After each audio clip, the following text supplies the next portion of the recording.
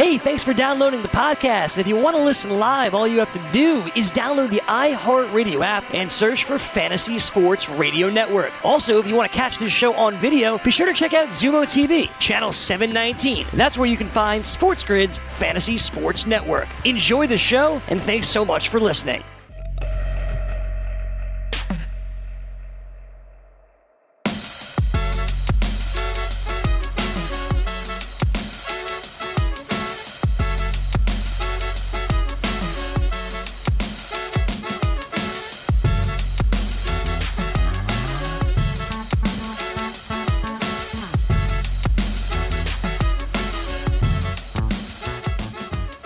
Welcome back to Fantasy Sports Today. Craig Mish, Joe Ranieri. It's our second hour of our Monday edition of the show. May the 4th be with you. If you missed any of our great Star Wars content, great is loosely termed. But either way, go back and watch it on demand. Just go to our YouTube channel or just hit that rewind button. It'll take you back. I ranked every single Star Wars movie and all of the prequels, the sequels, and everything in between 1 through 11. Catch them on demand on our YouTube channel, of course, which is Sports Grid. Also on the show, Joe and I talked very briefly, although we can certainly reset the topic again. Really, in sports over the weekend, the biggest story, Joe, essentially was a backup quarterback signing in the NFL. Certainly Leonard Fournette knows he won't have a fifth year on his contract. John Ross knows that he won't have a fifth year on his contract. But Andy Dalton has a destination for 2020, and that is the Dallas Cowboys. And certainly when you look at backup quarterbacks in the NFL, at this stage, Dalton being a starter in the year for over a decade, pretty good landing spot for him in Dallas. I think we both expect that Prescott eventually will get paid and will start, but just in case anything goes sour, they got to pretty much step in and do a good job. Yeah, you're gonna have to do something. We know how valuable a backup quarterback is in the NFL, and he might very well be one of the most versatile and complete quarterbacks as a number 2 that there is in the league. He's going to know that offense. He's going to be able to step in for Dallas, and they could not have who else? Kellen Moore, like back in who's been Dallas's backups? It's like, so good for them. Yeah, good for them. I think it's a smart move. Only $3 million, I think, is what it cost them. So if he plays, he's got incentives, but. Good for Dallas. I think Jerry got lucky again and moved before anybody else did. Good for Jerry. Yeah, and he could make up to $7 million. But look, I think that we would both agree, similar to Matt Hasselbeck and some of the other quarterbacks in the NFL, Dalton, if he chooses to, my guess, under a very minimum salary, if he wanted to be the backup quarterback for the Dallas Cowboys for the next 5 years and make another $5 million, if he loves it, he absolutely can do it. And it's not for everybody. Like, I don't think we would anticipated Tom Brady being a backup, Peyton Manning being a backup. I don't think Drew Brees is going to be a backup at any stage. I'm not even sure Cam Newton is going to be a backup. But for a guy like Andy Dalton, and chasing a ring for sure, chasing a Super Bowl appearance for sure, chasing a AFC or NFC championship for sure, it certainly does make a lot of sense. One of the things also, Joe and I went back and we talked about were the old Star Wars toys, so make sure you go back and check that out. I came prepared for the show today, of course, and we got a little, the old Chewbacca here. That's an original Chewbacca, by the way, right there from 1978. Right there. That's crazy. Oh, and there he is also, carrying his Darth Vader case there. That's it. Look at that. Ridiculous. Can't get that anymore. All right, so I'm gonna show you 2 Star Wars figures now before we go to our futures bets. Let me see. And I'm gonna ask you to go 2 for 2. Go ahead. Okay. One is easy, and I think actually both are, for the average Star Wars fan, both are easy, and both are from the original series. Okay, so this is an easy one. Okay, this is an original one as well from 1970 something. Let's see. That would have been that's my boy R2D2 right there. That's what we got. Yep. R2D2. Yep. That's not bad condition. Does the head turn still? Is that I believe right? Yep. Remember that well. Yep. And then this one, this is I think this is still a relatively easy one. Again, I don't have many of the figures left over. It's like, it feels like if you're watching the show, you must think I have so many. I've told you my sad story. All right, here's the other one. You ready? Go ahead. Oh, that's Webster, isn't it? Not Webster. Webster. Webster? You know what I meant. What's it? No, I don't know Webster. Webster? It's an Ewok, isn't that what it is? It's Yes. an Ewok. Okay. Yes. Yeah, I'm sorry. Webster? It's a wrong TV Webster? show. It's a different TV show. Sorry about that. I don't even know if we can air this show. Webster?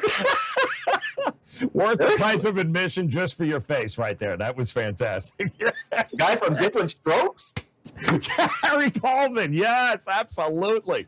Oh, I love it. No more Star Wars toys for this show. Don't you dare throw. Don't you test me, man. Didn't they get their own spinoff too? Didn't they get a cartoon or something, Ewoks? I think they had one or something. I don't they know. did, yeah. They got there was a lot of spinoffs from that, that's for sure. Yeah. Webster wasn't one of them. Definitely not Webster. Okay. Back to things that Joe knows. Let's do the NFL futures bets for 2020. Today we're going to take a look at, I think, one of the more interesting teams, a team that I was wrong about last year. I definitely, wasn't my favorite one, but one of the top 3 or 4 that I would have had would have been betting under on Houston. Ooh. And man, they were a very big surprise to me last year, and they played very well in the regular season, and of course got smashed in the playoffs by the Chiefs. I think they went up didn't they go up 21-0 on the Chiefs and then got smashed or something like that? I don't know. Yep. But I don't know how they did it last year. I honestly don't know. I'm not a huge fan of the things that they've done. And, of course, not having Hopkins there is, I think, a little bit problematic. But Vegas is very, very sour on the Texans this year, Joe. Yes. Their total is 7.5 for 2020.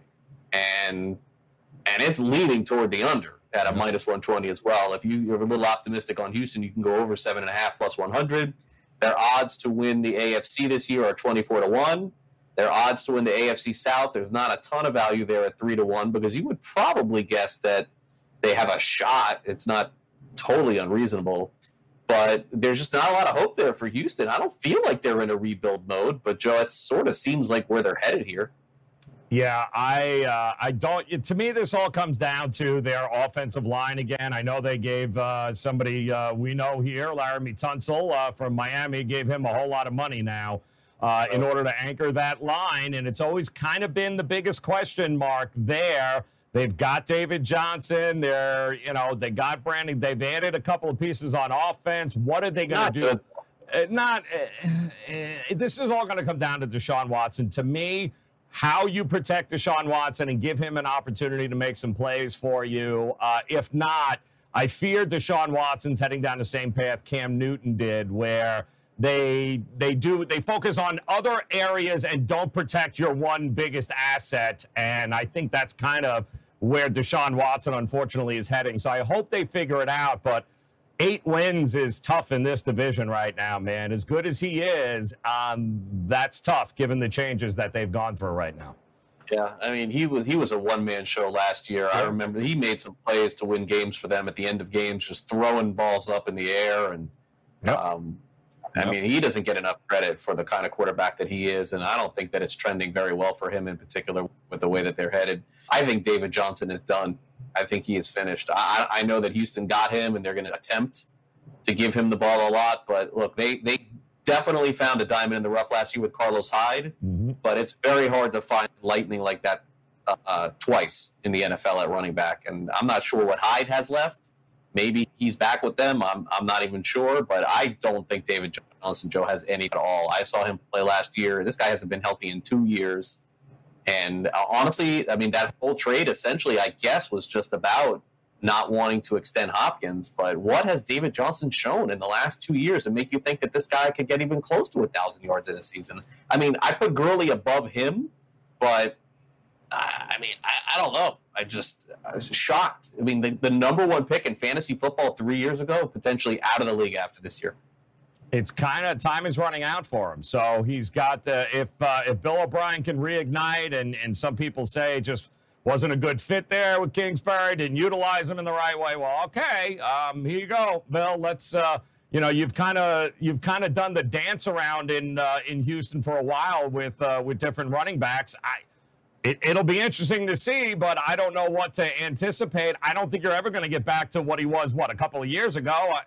I don't know what they were thinking. I know what they were thinking, but maybe they think he's got a little left in the tank here. I hope, for their sake, I hope he does, but I don't know that I'd be drafting him in fantasy anytime soon. No. They brought him in a game late last year, and he gave him a carry. A guy looked like he couldn't even walk. They took him out of the game. Drake did a great job with Arizona. And so I got no real opinion on Houston because I was so far on their under last year, and it didn't even come close. But again, some lucky wins at the end of the game. Maybe instead of a 10-win team, they become an 8-win team. But another team that I believe is not in rebuild mode. I think that they are going to try and win now. There is pressure on that team to win now, especially with what happened to them in the playoffs. So that's the story with the Houston Texans. Now let's move on to a team that at least the odds seem to be a lot more bullish on, and that is, of course, the Indianapolis Colts. And sort of another team that I don't really get the love here for as well. They're over 8.5 is minus 160. Okay. Under 8.5 plus 135. I suppose the way the view is that it was all simply a matter of the quarterbacking last year in Indianapolis. At least that's kind of what this points to. Now, they did draft another running back there, so we'll see what Jonathan Taylor has to add. Their odds to win the AFC are significantly better than Houston's at 12-1, and they're the favorite or close to the favorite in the AFC South. So I think that there is certainly a chance at plus 135 that this could end up hitting. But Joe, for me, the Colts, I can't go all in on Phillip Rivers at this stage based on what I saw last year. So if I'm going to lean any particular way, it definitely would be toward the under 8.5. Great coaching there in Indy. Great defense linebacker there too. Okay defensive backs. Good offensive line. Really good game planning, I think. It's one of my favorite teams in terms of game planning in the NFL with Frank Reich. But I don't see the Colts as a 9 or 10 win team. Yeah, it's I think they did a great job in the draft. They found a great compliment to T.Y. Hilton on the outside. It's always been kind of the head scratching there in that wide receiver room with them outside of T.Y. And then when he got hurt, like where do we go now? Mac has been great for them. I love that they brought in Jonathan Taylor. I think you bring in a quarterback like Phillip Rivers, getting up there, not a lot left in the tank, but what do? You surround him with more weapons. This will be the best offensive line Phillip Rivers has played behind in forever, is what it's going to seem like. I don't think they're going to ask Phillip Rivers to be the end-all, be-all, like in many situations they did with the Chargers, where gets to the end of the game and he just feels like he's got to chuck it up because what the hell else are they going to do there in big moments? Frank Reich is definitely a step up over Anthony Lynn, in my opinion. So can they win 9 games? Yeah, I do think if they don't get hit by the injury bug, I think this is a pretty darn good team coming out of that AFC South. What do you think happened with Jacoby Brissett? Yeah, I get the sense that contract extension that they gave him last year was, I don't want to say it was a panic extension, but I think that they had to show their fan base that the season wasn't going to be a total disaster when Andrew Luck retired. Right. And they sent the message essentially saying, hey, look, we're going to be okay. We have our quarterback in the future. Because if you don't do that, it could send them into just a complete tailspin. I feel like they had to back a guy, and that's why they did it last year. And by the way, with Luck retiring, they also were able to save a lot of money, which kind of gave them the money too. But I suppose beyond 2020, it wouldn't make much sense for them to even hang on to Brissett, because if he doesn't have any money guaranteed to him, they're probably going to let him go. Yeah, and listen, he was the backup to Andrew Luck anyway. He wasn't going to play anytime soon, but with the injury history of Luck, they felt pretty confident Jacoby Brissett could possibly move into that starting role. It just happened faster than, unfortunately, they were anticipating once Luck retired. And I thought he did a pretty good job. I thought injuries really changed the dynamic of the Colts. The kicking game changed. Vinatieri got the yips all of a sudden now, and what should have been automatic wasn't. There were a lot of things that went wrong for Brissett, but Frank Reich, obviously looking at both quarterback, goes, Phillip Rivers gets us a shot to win now, and then we still holding on to Jacoby Brissett another year under somebody like Phillip Rivers, and if they need him, what better backup quarterback than Brissett right now? But they got to win now, apparently, and that's kind of how they drafted and how they're looking at it. All right, so that's our look at a couple of futures in the NFL. As we mentioned, Dallas ends up signing Andy Dalton. Des Bryant, the former wide receiver of the Cowboys, Joe, yesterday came out and essentially said that, like he was like bashing the move. I just don't know for Des Bryant where the awareness is. Does anybody really think that the Cowboys signed Andy Dalton to be their starting quarterback? They signed him in a drop-dead scenario. If they can't get Dak signed, okay. But that's like the small piece of the puzzle there. I don't know what Des Bryant is even saying.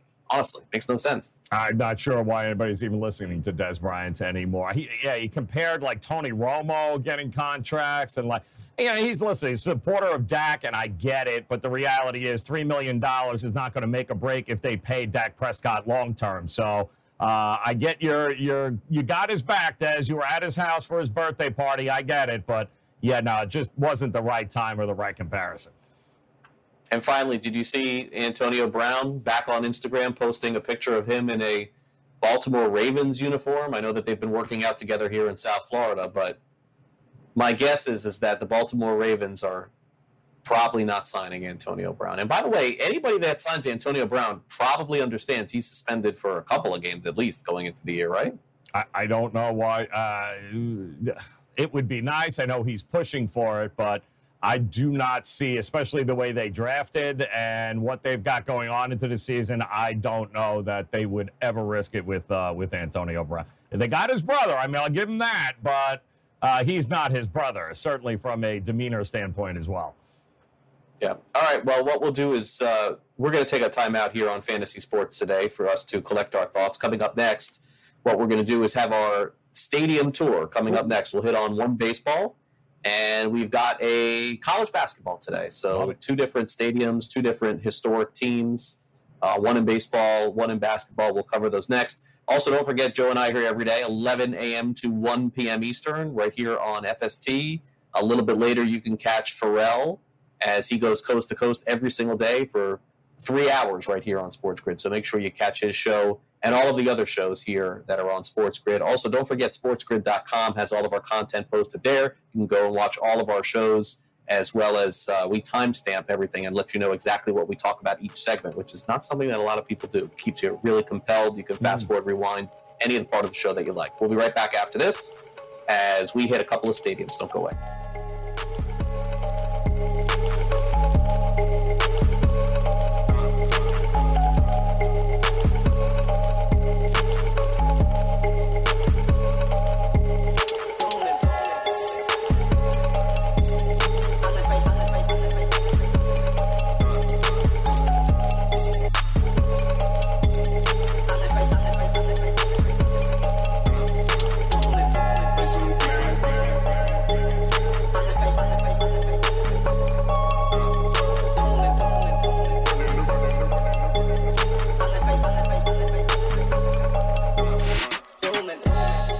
SportsGrid.com. Betting insights and entertainment at your fingertips 24/7 as our team covers the most important topics in sports wagering. Real-time odds, predictive betting models, expert picks, and more. Want the edge? Then get on the grid. SportsGrid.com.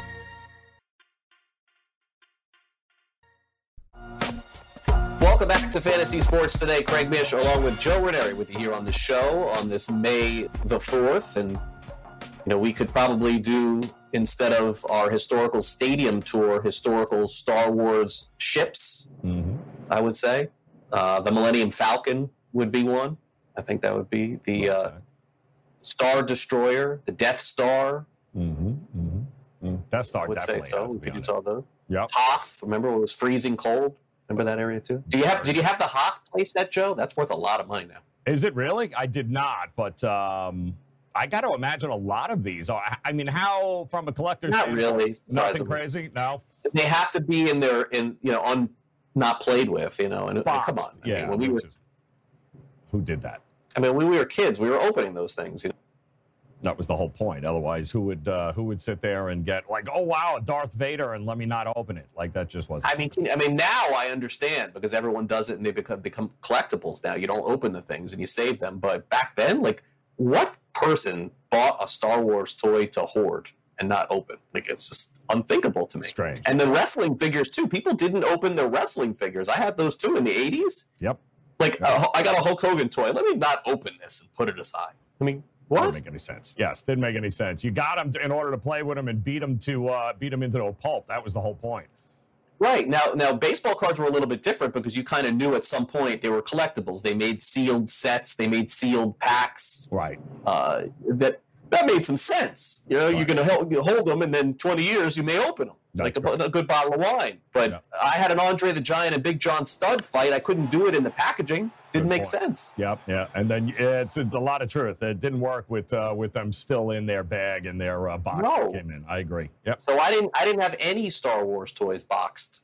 Nothing. And the figures themselves are like a handful of bucks, $6, $7, $10. Oh, all right. So interesting. It didn't really. You know what happened was they were worth a lot more money, and eBay opened up the world to be able to buy whatever you wanted at that point. And so, you know, eBay is the best thing in the world, and it's also, for some collectibles, the worst, because it made things that were almost impossible to get now very easy to get. You just go on there. Yep, so true. So, that's part of that conversation. But coming up a little bit later in the show, make sure you stay tuned, because we are going to go through my top 11. They're all only 11. So I'll rank 1 through 11 Star Wars movies all time, 1 through 11. And then we'll even double down on that. And Joe Pisapia is going to join us a little bit later in the show. He's got his top Star Wars movies of all time and the top characters of all time as well. Love it. Some scintillating stuff. And some comedy, I will assure you, will ensue. I have a feeling on that. I can't be sure, but I have a feeling. Let's do it, baby. Let's do it. Some good Joe Ranieri references will come. I have a feeling about that. Okay, so for today, we're running thin on the baseball here, but for today, I thought that what we would do is a baseball theme and a basketball theme for our best franchises and best players in franchise history and stadiums. Okay. And so I didn't want to go too far back with this one. I wanted to get a more recent one and then a historical one. So for baseball, surprisingly, when you think about it, Joe, there's basically been 4 teams that are of the newer variety outside of the Washington Nationals. Now, the Nationals were, of course, the Montreal Expos, excuse me. But the pseudo-expansion teams of the late 90s were the Rockies, who have gotten themselves to a World Series, the Rays, who have gotten themselves to a World Series and also been a pretty successful franchise over the last decade, the Marlins, that have 2 World Series championships since 1993, and then the team that we're going to discuss today, the Arizona Diamondbacks. And believe it or not, for those of you who forgot, the Arizona Diamondbacks have a World Series championship under their belt as well. So let's start off with Arizona today and go to their stadium, which is, of course, Chase Field in Phoenix. It opened up in 1998. There are some people who feel eventually they're going to get a new stadium. Maybe they won't. That city is really tough on building new places outside of the beautiful football stadium that they built in Glendale, which is absolutely gorgeous. But they renovated a lot of spring training places. Chase Field now, believe it or not, one of the older stadiums in Major League Baseball, home of the Arizona Diamondbacks. And Joe, World Series championships, they have won. And I would guess that you probably remember that World Series in Game 7 of what happened in that game. Yeah, thanks for bringing up just awful memories there. Yeah, appreciate that. It was as disappointing as they come. But listen, I got to give them credit and credit the organization for doing what a lot of those late expansion teams, like you mentioned, did, is they managed to put it together in a short period of time and managed to bring the hardware home. So there are, and we know, an awful lot of teams that have been around a lot longer still waiting to get that elusive hardware. So kudos to the Arizona team, and Colangelo and everyone else pretty much owns all of them. Essentially, within 3 years, the Diamondbacks are in a World Series and winning a World Series. And I think a lot of people remember Luis Gonzalez's hit off Mariano Rivera in Game 7, and certainly one of the more exciting World Series in history as well. So in this limited history that we have with the Diamondbacks, let's take a look at the best players that have ever put on a Diamondbacks uniform. And Randy Johnson is one of those very few Hall of Famers. Like Frank Robinson is a good example of another one with Baltimore and Cincinnati. There are a couple of other players as well. That's probably going back beyond some people's days. But Randy Johnson is kind of an icon, Joe, with Seattle and Arizona, you know? Yep, like he really – I mean, Montreal, he got it all started. but he wasn't there long enough to really make that big of an impact. I think that he was only with them for 2 years, if I'm not mistaken, and that was it. But when he was with Seattle, that's where things started getting going, and then he ends up winning the World Series with Arizona. He moves on to the Yankees and Diamondbacks, but goes into the Hall of Fame, and I think that most people associate him with Arizona. He's a special assistant for them as well. So that's where we'll start. Curt Schilling, hand in hand right there, right? I mean, I guess Curt Schilling is another one of those that, like, who do you associate him with, Joe? Do you associate him as a member of the Phillies, who he got to his first World Series with? Do you associate him as a Diamondback, where he won the World Series? Do you associate him as a Boston Red Sox, who he won a World Series, 2 World Series with after that? Tough one. Yeah. Bloody Sock is what comes to mind there, I think, is what most people remember Schilling for. But that duo of Randy Johnson, Curt Schilling, in those Arizona days were just that was as good as it came in Major League Baseball. That's for sure. Yeah, and I got to tell you that, I mean, to me with Schilling, it's one of the more disappointing things to see him not in the Hall of Fame, because I definitely think that he deserves to be in there right next to Randy Johnson. Absolutely. And simply put, the only reason why he is not in there is for his political takes.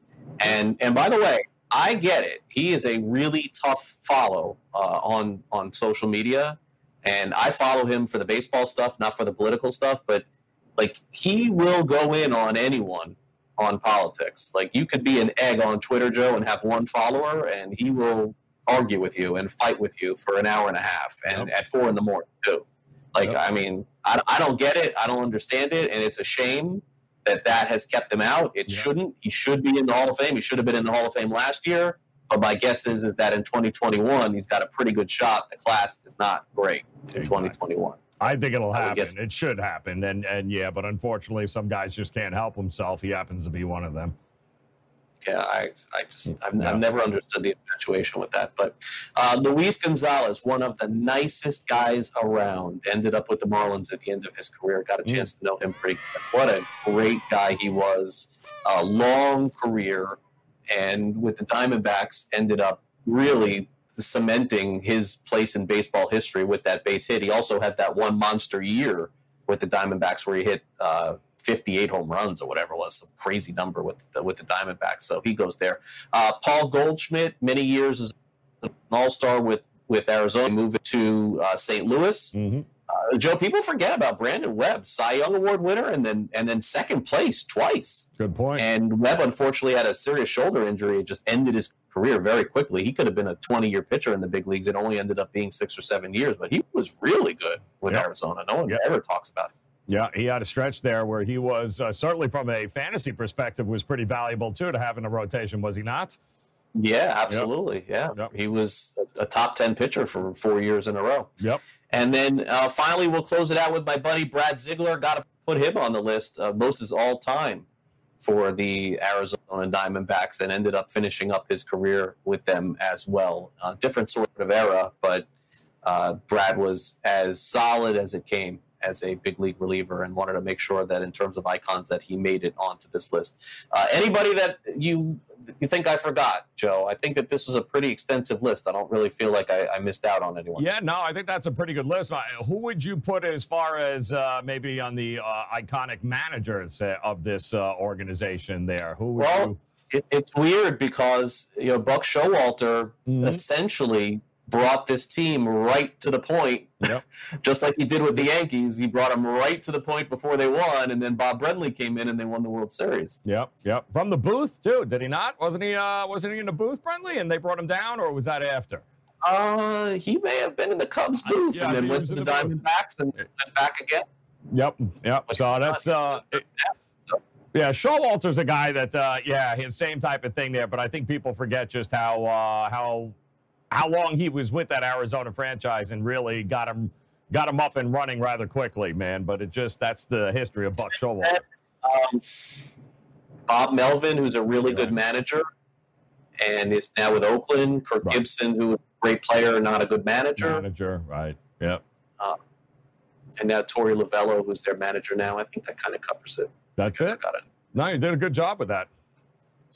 Finally. Because I'm hit on everything. Steve Finley was a Diamondbacks player for a while. So very good. Yeah. Zach Greinke a couple years. Jose Valverde was a pretty good closer for them. Yep. And Justin Upton played a few years in Arizona, too. There you go. Yeah, I mean, pretty good franchise for as long as they've been around, that's for sure. Yeah, a lot of winning, you would think. And they seem to be relevant most years, which is, you can't say that for a lot of teams in Major League Baseball. Yep. All right, so from baseball, let's go over to college basketball. And we've got an iconic stadium. Now, I wasn't familiar at all with this guy. Simon something. Yep. Assembly Hall. That's what we know it as, yep. Yeah, I guess so. I just call it Assembly Hall, but I guess that we'll just throw the name on there too. Opened up in 1971, home of the Indiana Hoosiers, and they've won 3 college basketball championships since 1971. They won one previous to 1971 as well. Joe, Indiana basketball these days is not as synonymous with winning titles as it was in the 70s, the 80s, and even the 90s to a degree. Why do you think that the Hoosiers have sort of slipped up a little bit? Do they not have the athletes that the other teams have? It's just they've kind of not as relevant as they used to be, I feel like. Tough to be a contender in a world of social media, and in Indiana, there's not a whole lot going on if you're going to go there. And while they have a great tradition, recruiting is everything, especially in college basketball. It's kind of hard to convince guys that you should go there as opposed to Michigan State or Michigan or some of these other programs right now. It's kind of hard to convince them to do that. Recruiting, and all schools, I think, that were once really good in both basketball and football, finding it hard to convince kids these days that this is the place to come to when you have so many other choices now. Yeah, and a lot of these other schools, after 1 year, are pumping out the NBA players. It's pretty wild. Yep. And I didn't have a hard time finding the best Indiana players of all time, but I did have a hard time finding the best Indiana players of like the last decade. It is not that pretty. Good point. Yep. Good point. Kind of strange to think about it, but look, above all, when you think about Indiana, there's a couple of things that come to mind. First of all is the movie Hoosiers with Gene Hackman, of course. And then the other is, of course, Bobby Knight as the head coach there, for sure. One of, I would say, the most polarizing college basketball coaches of all time, a great winner too. So even though he is not a player, he certainly has to be on this list. Now you see the picture there of him with Isaiah Thomas, but Joe, really the one player that I think that is synonymous with Indiana basketball and Bobby Knight is Steve Alford, who Knight kind of, through the years leaned on, that's putting it nicely, to sort of bring him a championship, and he ended up coming through. Yeah, no, he did. And this list is, that's pretty impressive. Number 1 and number 2, I don't think people realize how good both of those two guys were. And that era there was some pretty good college basketball going on during that era, and they were at the top of the game. Yeah, Steve Alford is Isaiah Thomas 1 and 2 for sure. And then we get really thin. Like, I don't know where Indiana basketball has been. Maybe I got to do a better job of looking into this over the last 10 or 20 years. But Calbert Chaney, of course, was a really, really good college player and also pretty good in the NBA. Scott May, who played in the 70s, I wasn't all that familiar with, but he was actually the college player of the year with Bobby Knight there. And then Allen Henderson was a really good player as well in the mid-90s. But since then, Joe, it has been really, really thin for the Indiana Hoosiers. And look, you could say that about every college basketball team. You can find a lot. But in order for the Hoosiers to go back to competing against or competing for Final Fours and college basketball championships again, I mean, there's some things have got to change, I guess. I don't know. I don't know what it is. I don't know what the recipe is, but they used to be the team synonymous with college basketball, and now there's probably like 5 teams that have moved ahead of them in that spot. Big time too. And once they were so, when you're at the top like that, you have such a figure like Bobby Knight leading the crew, and then as Bobby Knight fell out of favor, it really started to go downhill from there. But there is a guy out right now that I guess the most recent example that might be able to make this list is the same guy whose birthday it is today. Victor Oladipo was an Indiana Hoosier too. So he would be the only other guy I would go, maybe from a recency standpoint, Oladipo might be on that list as well. That's a good point. All right, so that's our stadium tour for today. We'll have another one tomorrow, no doubt, on Cinco de Mayo. We'll see if we can come up with even a better one. We'll also, on Tuesday's show, have a review of The Last Dance. We've kind of promised ourselves on Monday to give you guys an extra 24 hours of the show before we start talking about it. So we will do that on Tuesday. But coming up next, we dive into the best and worst Star Wars movies of all time. It is May the 4th. As they say, may the 4th be with you. Craig Mish and Joe Ranieri here on Fantasy Sports Today on Sports Grid. We're going to take a quick break, and then we come back with our full Star Wars May 4th recap and rankings right after this. Don't go away. We'll be right back. SportsGrid.com. Betting insights and entertainment at your fingertips 24/7 as our team covers the most important topics in sports wagering. Real-time odds, predictive betting models, expert picks, and more. Want the edge? Then get on the grid. SportsGrid.com.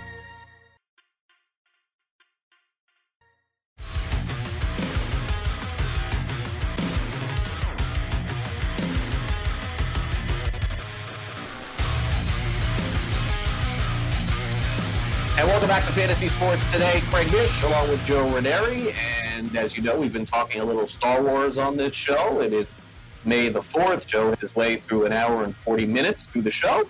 Now let's bring in someone who actually is a very big Star Wars fan back in the day. And Joe Pisapia always with strong opinions on virtually everything. And so Star Wars will be no different than that. Joe and I, of course, hosted all football season, and we had our conversations and our Star Wars debate. And we bring them now here in on May the 4th. Joe, good afternoon. Thanks for coming out. Thank you for having me on the holiest of all days for Star Wars fans. It's very important. It's a day of observance. It's a day where weird specter people from your past just show up and tell you things like Obi-Wan Kenobi might. And I'm getting from what you're saying, Craig, that Joe Ranieri, not the biggest Star Wars fan. Is that what I'm guessing here? Yeah, that would be an understatement.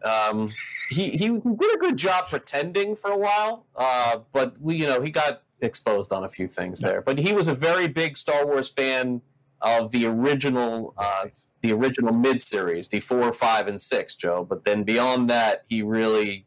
Yeah, I got to tell you, Joe, it was a lot of that. Once those prequels came out, there was a lot of bong hits, and I just couldn't follow, brother. I'm not going to lie to you, man.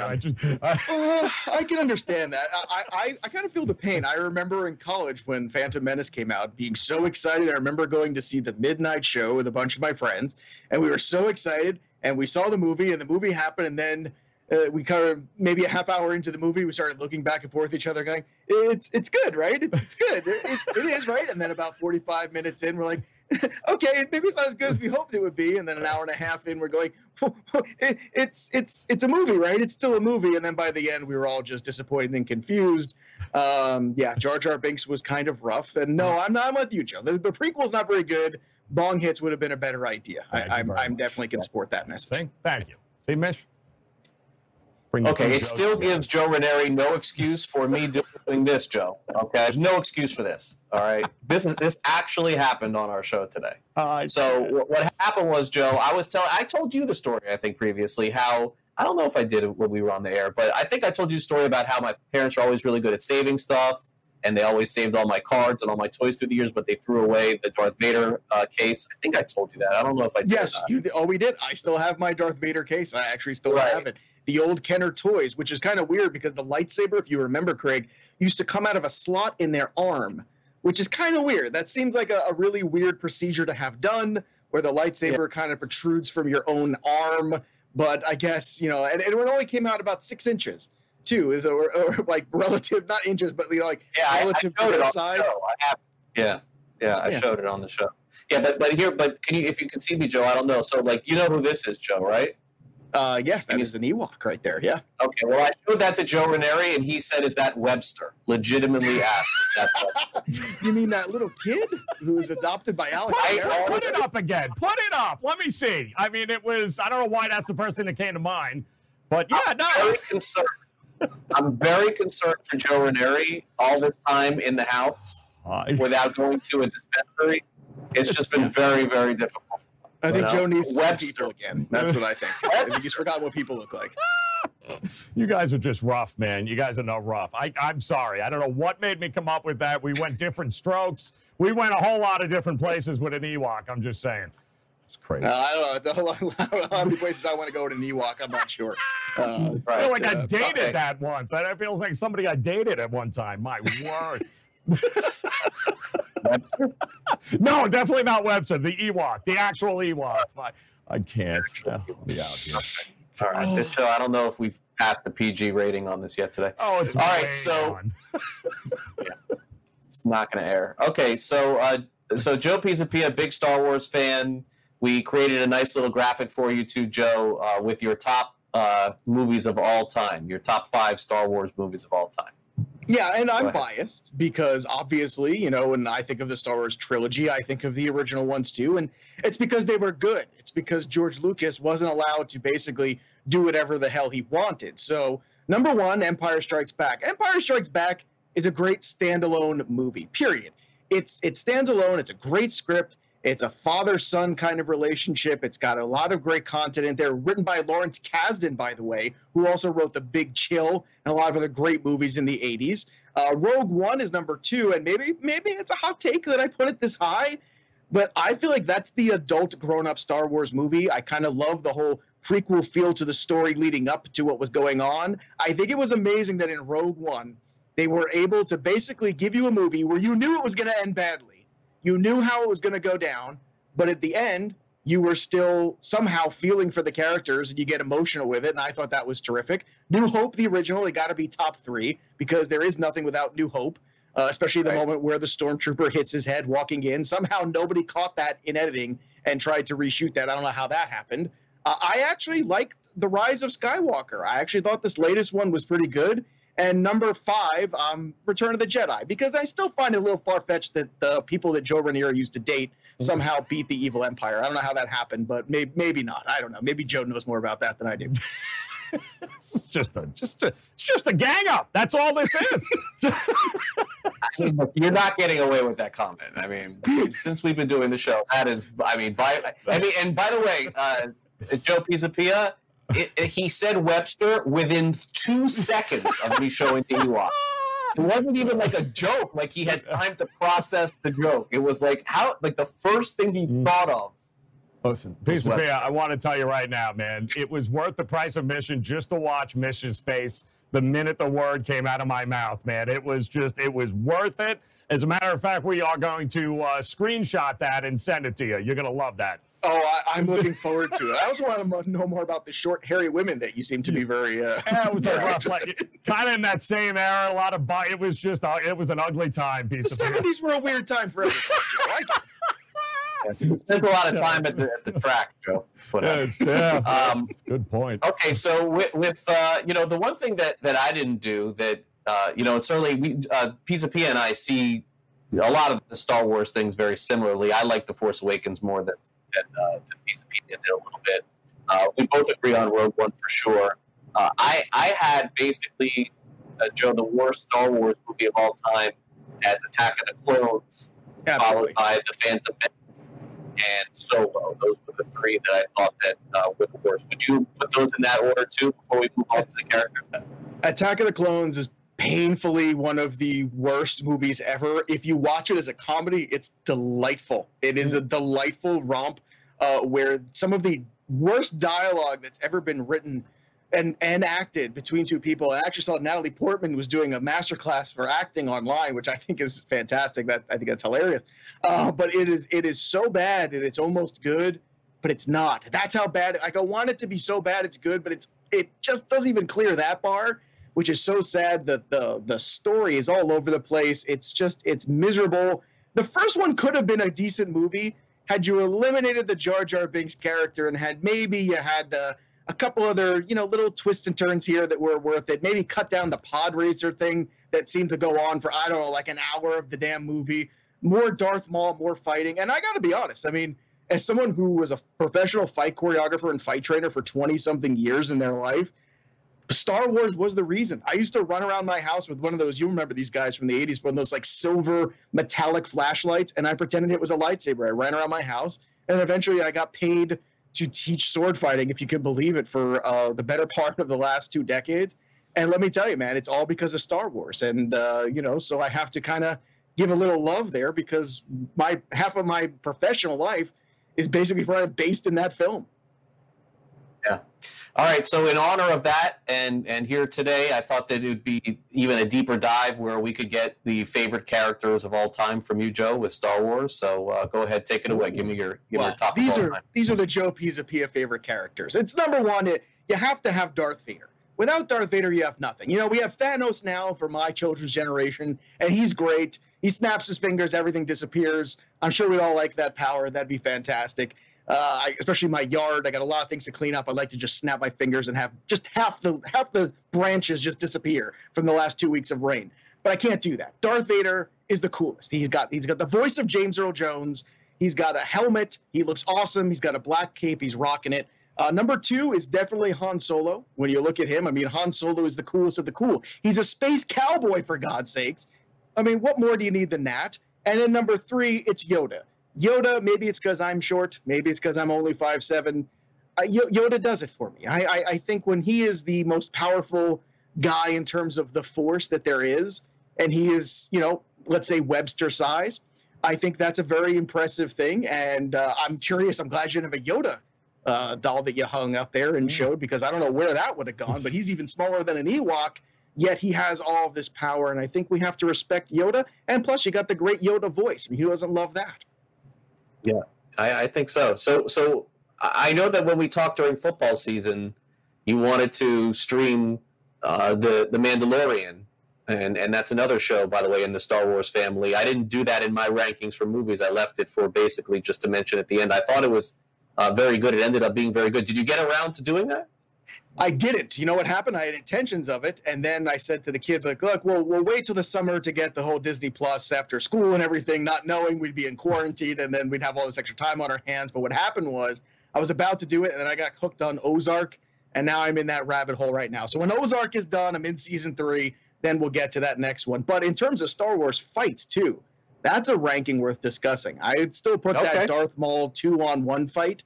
That is a fantastic bit of choreography right there. Some of the newer ones, actually, in the last film, some good fighting there with Kylo Ren. I thought there were some really good fights there. And there's a fan film that somebody did of Darth Maul and a bunch of Jedis that might be the best Star Wars fighting I've ever seen. So go to YouTube and just look for Darth Maul fan film.